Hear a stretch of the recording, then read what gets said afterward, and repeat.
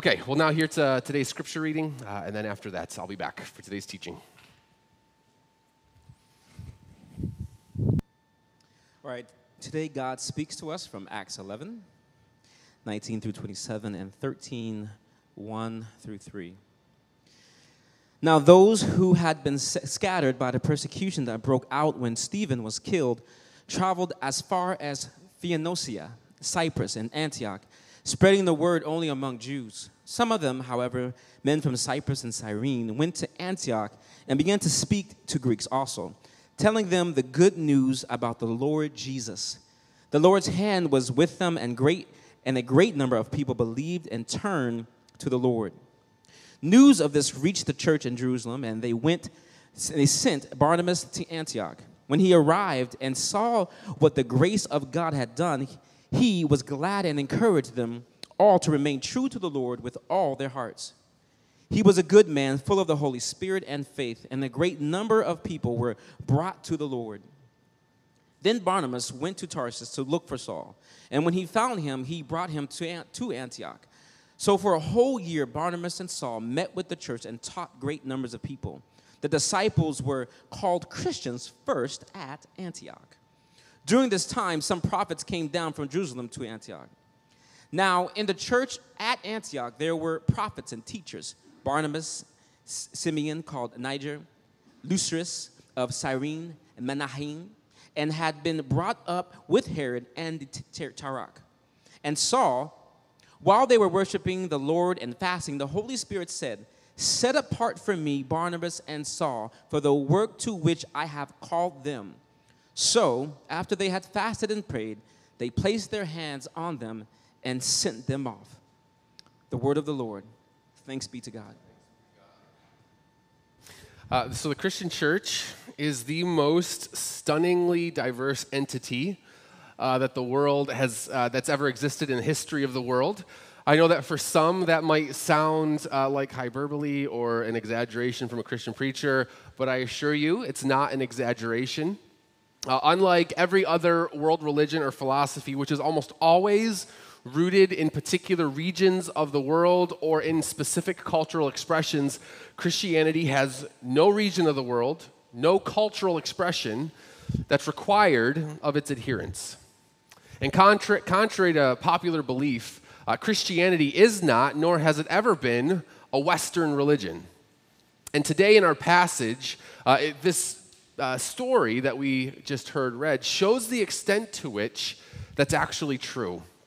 Now today we're going to be continuing our series, Extraordinary Through the Ordinary, by looking at how God used ordinary people to create the most diverse group of people to ever exist, and how he has sustained that diversity ever since. And ultimately, what we're driving toward is how that diversity, this diverse community, is actually incredibly life-giving. And so I want to look at that by looking at three things. One, I want to take a look at the roots of diversity, the growth of diversity, and then the life in diversity. Okay, so first, the roots of diversity. In our passage, we essentially are reading about the church in Antioch. This church existed in what is now the region of Turkey, Syria, that area. This church in Antioch is one of the most important churches in the early church for a variety of reasons. From here, the first missionary journey to the Gentiles would be launched. The leaders of this church would ordain Paul and Barnabas to go on to that mission. There is a lot that could be said about the importance of that mission, but the one dynamic of Antioch that I want to focus on, again, is the diversity that we see here. As we've seen, the church started amongst the people of Israel. It then expanded out to the Samaritans. Eventually, the gospel message would come to this man Cornelius, a Roman Gentile who believed in the God of Israel. We looked at his story last week. Another story that we didn't get a chance to focus on, there's so much that happens in Acts, but back in chapter 8, there was an Ethiopian finance minister who also had come to faith. And what's interesting about all these people that at this point have come to faith is that everyone up until now has had some kind of belief in the Hebrew Scriptures. I mean, even the Ethiopian, If you remember, the reason why he came to faith is because he was reading Isaiah 53, and Philip came along and helped him understand that the passage he was reading was actually speaking about Jesus. Everyone up until this point has had some relationship to the Hebrew Scriptures. But here's what's interesting. Now, as we see in verse 20, the church that's now in Antioch is now amongst the Hellenists, or the Greek pagans of the day. And the Greek pagans had zero interest in the God of Israel. And yet here you have a thriving church. The message of Christ, which is certainly rooted in God's revelation to Israel, is beginning to transcend these cultural boundaries in a new kind of way. One no longer needed any kind of previous knowledge of the Hebrew Scriptures to trust in Jesus, because the message of Jesus, though rooted in those Hebrew Scriptures, transcends the cultural and ethnic features of the Hebrews. This is important. I'm harping on this because it matters in the grand scheme of many other competing world religions. I mean, please understand that this is an incredibly unique reality in the Christian faith. I mean, consider just the other major world religions of today. For example, true Islam and the true word of Allah requires a knowledge of Arabic. It requires daily prayers that are prayed toward Mecca and pilgrimages that are required to Mecca. The religion has always been deeply rooted in a particular cultural expression. Another example is currently 99% of all Hindus and Buddhists reside in the exact place of its origin, Asia Pacific. And where those faiths exist outside of that region, the faith is deeply rooted in Eastern culture. I mean, even secularism and humanism, who many would argue is a new kind of religion, are deeply Western in their thinking. I mean, so much more could be said about this, but for now it's important just to know that Christianity breaks free from so many of these cultural constraints, and we're starting to see that already here in our passage. Now, since the church here in Antioch is growing, the leaders in Jerusalem decide to send Barnabas to the church, and Barnabas brings Saul, also known as Paul, along with him in order to help the growing congregation there thrive even more. And then what we see, if you fast forward to chapter 13, which I put the first few verses there, this shows what the church actually looked like. Right? So we hear about the church, we see the sending of the leaders. Now we take a look at who was actually leading in that church. And this is what I want us to do. I want you to consider the diversity that we maybe could have missed by just a very quick reading of that passage. Right? Consider who these leaders are. First, we know that Paul and Barnabas are there, right? They were obviously leaders. They were sent there. Now, both of them were ethnically and culturally Jewish, so that's important just to note. But in addition, as we've said over the last several weeks, Paul also had the added dynamic of being this highly educated Roman citizen. But then the author, Luke, notes another man named Manaen. Now, we don't know much about him, but we do know that according to 13:1, he was a lifelong friend of Herod, which at minimum meant that he was likely upper class and wealthy.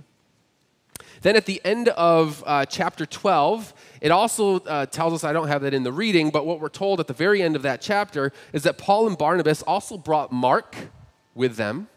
So we know that Mark, whose name is on the Gospel of Mark, we know that he was from Liberia in North Africa, important to note. And then look at the rest of the leaders here. You have Simon, who is also called Niger. Now, Niger means black or dark in Latin, which means that Simon was likely a dark-skinned African. Then you have Lucius of Cyrene, also North African. Now, I'll explain in a minute why that's interesting, but it's striking to me that half of this group that's here are African. Now, we can't miss how incredibly diverse this group is, even beyond just their places of origin.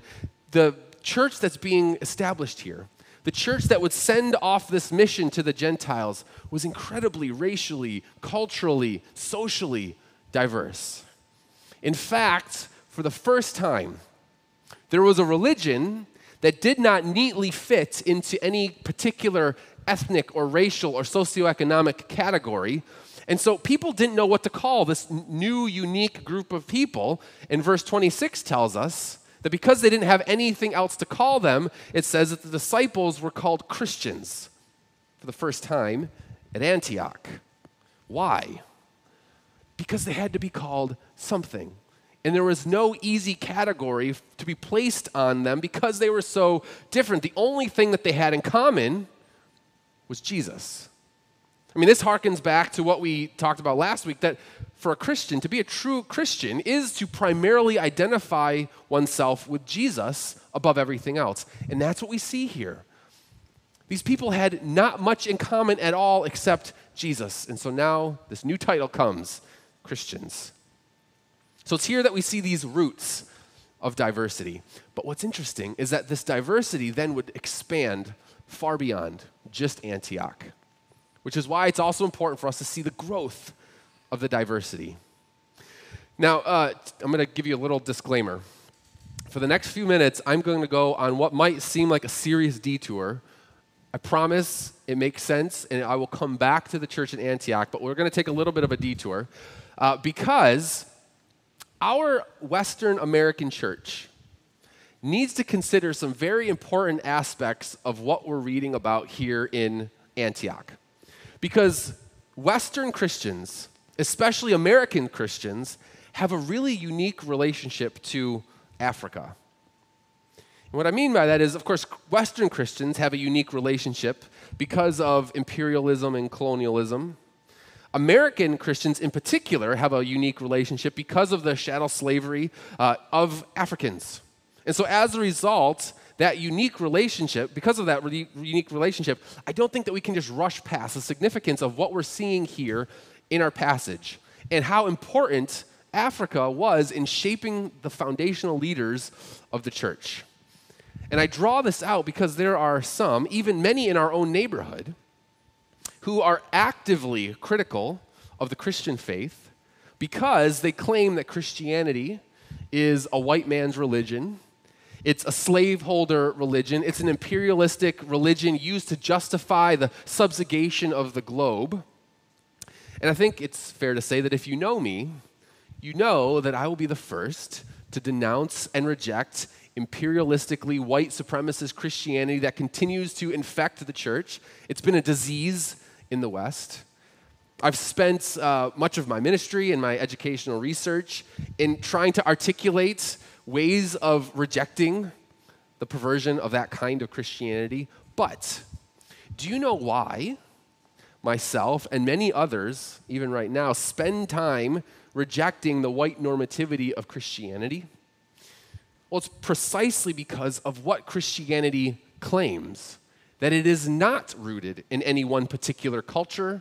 It is not some imperialistic religion that seeks to just take over the globe, but rather Christianity in its truest form is free from all of those. And so again, given our history with Africa, I want to use it as a bit of a case study to show the extent to which Christianity is for all people, and specifically speak to those who assume that Christianity is a white religion. All right, so let's consider this for the next few minutes. Let's consider Africa in church history.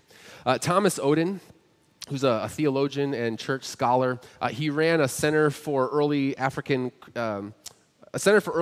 Christianity for many, many years. He was prolific on this topic. One of the best and easiest reads, in case this is something you want to study later, he wrote a book, How Africa Shaped the Christian Mind. Definitely recommend that book.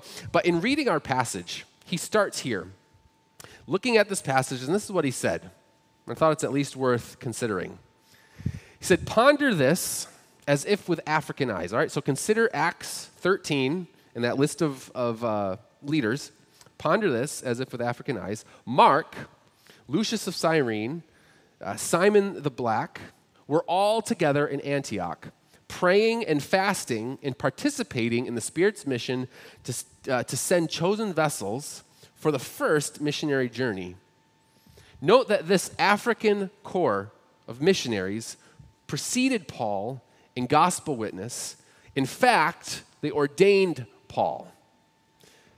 That's what I find to be so interesting, that God, before sending out his mission to the Gentiles, God chose Africans to lead the church that would send out the mission, and then those same Africans would ordain Paul, the church's greatest missionary, into ministry. And then it didn't stop there. Right? So for the next few hundred years, we would see a particular kind of trend continue. Many of the most influential church fathers were all African. Tertullian, one of the earliest, was the first known theologian to coin the term Trinitas, or Trinity, to explain the Godhead. He was African. Athanasius was a fierce defender against heresy that rejected the divinity of Jesus. He also contributed much to our understanding of the canon or the writings of Scripture. Again, he was African. For many of us in the Reformed world, if you don't know this, our church, we're a Presbyterian church, and so we hold the Reformed theology. And whenever we think about Reformed theology and those who defended doctrines like predestination or something similar, we often think about Europeans like John Calvin. Except the problem with that is that Augustine was writing about such things 1,000+ years earlier. And guess what? He was African. Some claim that the church began as we know it after the Council of Nicaea in 325, but Odin notes this about that claim, that a century prior to the Council of Nicaea, African churches were firmly established, courageously led, actively growing, and vital worshiping communities already before that council. And he argues that other elements that we hold dear within the Western church tradition are actually all rooted back in Africa. For example, he notes that universities, as we know them today, all were born out of the crucible of Africa. He notes that our approach to biblical interpretation, which is often credited to other church fathers like Basil the Great or Gregory of Nyssa, who were non-Africans, in reality, they were actually utilizing something that was developed by Origen many years earlier, who was an African. And then there's this rich history of growth in Africa. Ethiopian Christianity is some of the oldest Christianity in the world. And Christianity didn't just stay in the north and in the east part of Africa, but it also went west. Vince Bantu, who's a professor of church history and black church studies, he was also one of my professors in my doctorate program. He noted some recent research that he's been doing where he translated some Arabic text from the emperor Mansa Musa. Now, this Mansa Musa was the most powerful ruler of the Mali Empire in West Africa in the 1300s. A side note about him, he is also noted as being the wealthiest man that's ever lived. His wealth would have actually dwarfed that of even Jeff Bezos if you were to compare their two levels of wealth. But Mansa Musa noted that there were Christians in his empire that were settled and thriving in the 1300s during his reign. And the reason why that matters is that Christianity was thriving in West Africa years, maybe centuries, before Europeans ever arrived. Now, all this together, right? I told you I was going to go on a bit of a random rabbit trail. But all of this together, frankly, brought me to tears this week as I think about how our Western church has just always been full of such ignorance that led many to believe that Africans were somehow inferior. I mean, what lunacy is white supremacy? Our faith, as we know it, is rooted in God using Africans. Some of the core tenets of the faith were developed and established and articulated by Africans long before Europeans ever got a hold of it. Global Christianity, and especially African Christianity, is not the result of European colonialism. It's just not. I mean, consider how Lamin Sanneh, he's a professor at Yale, also a native of Gambia, again, another remarkable book I would suggest is Whose Religion is Christianity? He shows how colonialism was a stumbling block that once removed created enormous expansions of the faith throughout Africa in modern day. And he gives a few reasons why. Some of them I find to be very intriguing quickly. He said that when European missionaries and the colonial powers left, there was an explosion of Bible translations into African languages. So the nature of white supremacy was that people were required to learn European languages. In other words, they had rooted the faith in a culture, and as a result of that rooting, they stifled the growth. But when that was removed, Africans then had scripture in their own language, and it created this explosion of the faith throughout the continent. Then, related, Asane notes that the African peoples, now as a result of colonial powers leaving, now had greater agency, and so they stepped forward as Christian leaders without the disadvantages of foreign compromise. And then finally, this one's the most striking to me, he said that Christianity thrived in places where indigenous religions had remained strong through colonialism, meaning that indigenous peoples, when they actually received the gospel message for what it was, a message from God, they did not hear it as a message from colonizers, but from God himself. And as a result, it exploded throughout the continent. And I'm saying that it exploded because we are on track currently for Africa to become the new center of global Christianity. I mean, in my lifetime, if I lay off the bacon, I could probably see this happen. By 2050, between 2050 and 2060, Africa will become the new global center of Christianity. Now again, why did I take this detour?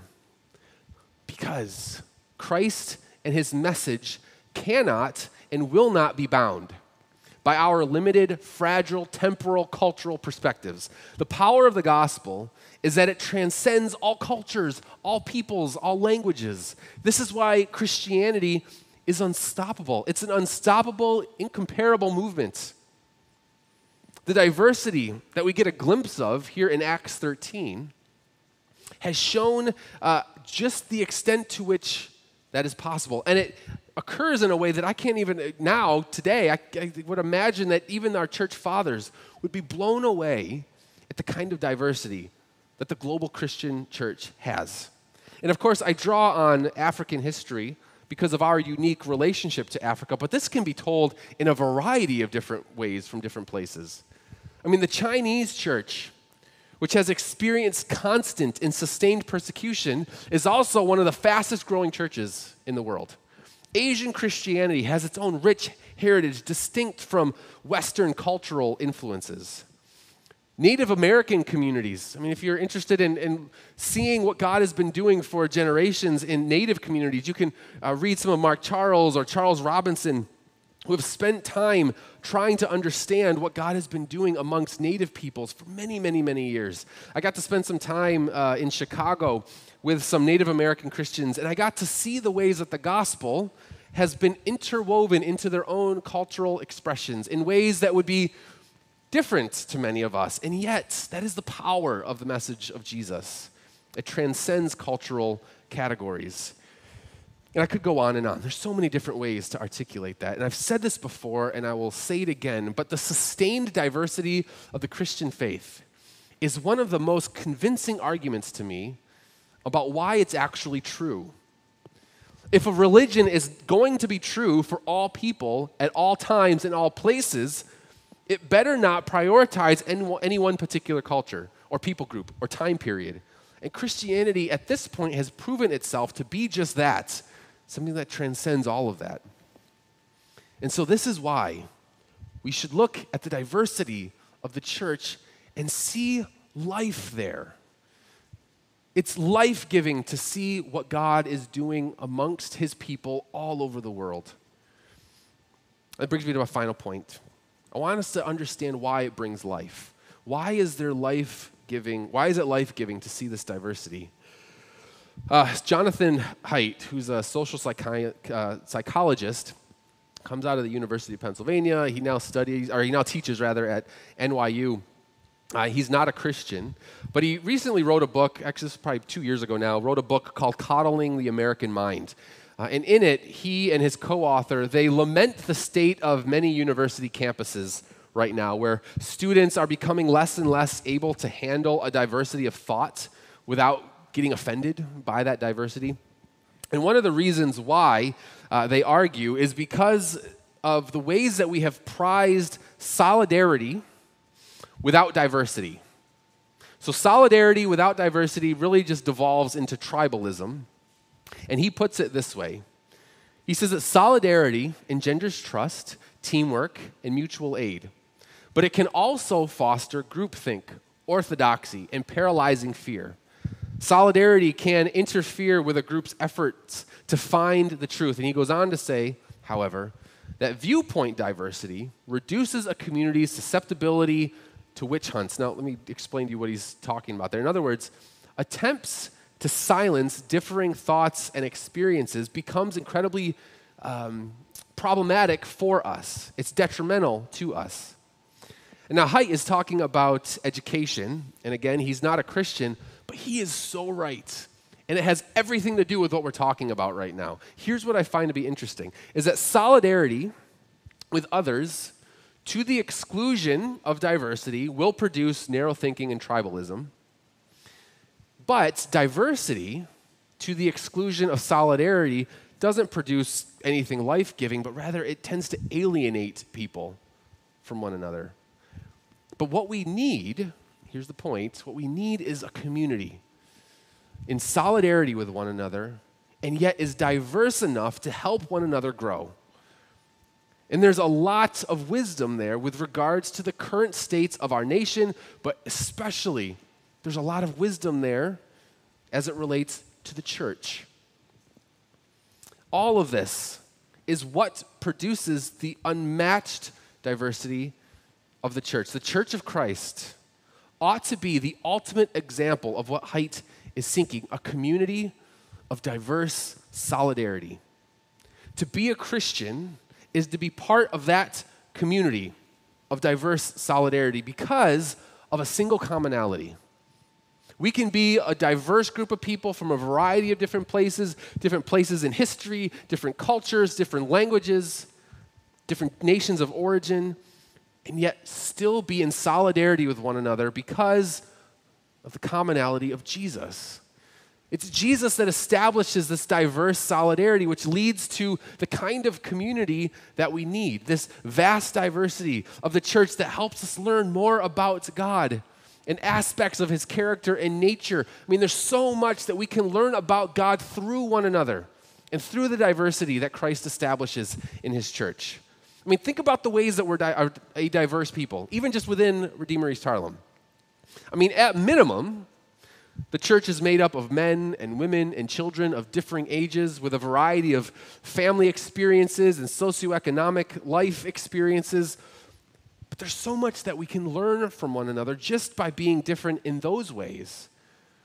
I mean, men, I hope you know that there is much to learn about God from women. Youth, I hope you know that there is much to learn about God from seniors. I mean, there's so much that we can be learning from one another. Diversity with solidarity. I mean, expand this out a bit more. Do you know how much the white church can learn from the black church about God, especially as it relates to things like trusting him in the midst of turbulent seasons? Do you know how much an affluent church can learn about generosity from poor and under-resourced churches? Do you know how much Western Christians can learn about evangelism from Chinese Christians in underground churches? I mean, do we know how much Presbyterians can learn from Pentecostals? I mean, the list goes on and on. There's a vast diversity. But we become one people because of the solidarity that we have around Jesus, and it's there that God is doing something amongst us, growing us, teaching us. I mean, this is a beautiful, life-giving vision of what the church is. You know, I often reference Revelation 7, and I'll close here. But it's one of my favorite passages of the Bible because this very point of solidarity and diversity is on beautiful display in Revelation 7. Revelation 7, it's describing a heavenly worship service where all of God's people are around the throne worshiping him. And I want to read to you just verses 9 and 10. Give you a picture of what Christians look forward to. It says, after this I looked, and there before me was a great multitude that no one could count, from every nation, tribe, people, and language, standing before the throne and before the Lamb of God. there's the diversity. But then it goes on to say, they were wearing white robes and were holding palm branches in their hands, and they cried out in a loud voice, "Salvation belongs to our God, who sits on the throne, and to the Lamb." There's the solidarity. Diverse people all looking to the same thing, Jesus, our salvation. And this, in the end, is what we look to and long for, where Jesus gathers his church to be with him as we come together as a result of him being our salvation. And so I ask you in this season, and I think it's timely again, that God has brought us to certain passages in this season. I encourage you once again to remember that to be a Christian is to have more in common with other Christians who are vastly different than yourself than with non-Christians who might otherwise be similar kinds of people. Christ is what produces a solidarity. And in this coming week, in these coming months, we are going to need to constantly be reminded, as we live in these deeply divided times, that we are one people. And that ought to then shape how we interact with others. You know, I am speaking to you now if you are a Christian, and particularly if you're part of Redeemer East Harlem. We are called at this point to show to the world what God has established, which is a people of diversity who are also in solidarity with one another, and that ought to cause us to be a people of love, people who seek to care for others well, those who disagree with others, but disagree with others in a way that reflect the fruit of the Spirit and reflect humility. These are all difficult things, and yet it's something that God calls us to do, and so I call you to that. To remember what Jesus has done in order to make you part of his people, to join this diverse community, and to hold the solidarity, which is that we are all looking to the same Savior.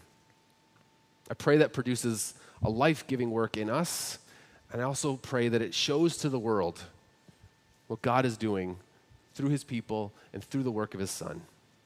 Let's pray. Father, God, we thank you that we get to experience this diversity. I know sometimes it doesn't feel like it. Doesn't feel like maybe we are in the kind of diversity that we just described, and yet we are. We are one people with Christians that have lived across generations, live across cultures and nations. God, it's remarkable what you have done and what you continue to do. And Lord, I pray that it would produce in us just an overwhelming joy that we get to be part of it. And God, I pray that out of that joy, as we remember what Jesus has done to establish this one people, that it would also cause us to now live in response to it. Live in response to that work. God, as we've prayed, would you keep us from self-righteousness or unrighteous anger or a wicked tongue or arrogance or whatever else that might be easy to fall into right now, especially in these times of great division. Would you keep us from those things, and rather, would you heal your church in such a way that we proclaim to the world the goodness of the work of your Son through this diverse community pulled together in solidarity as a result of us all looking to the same Savior. God, would you do it? We ask all this in Jesus' name. Amen.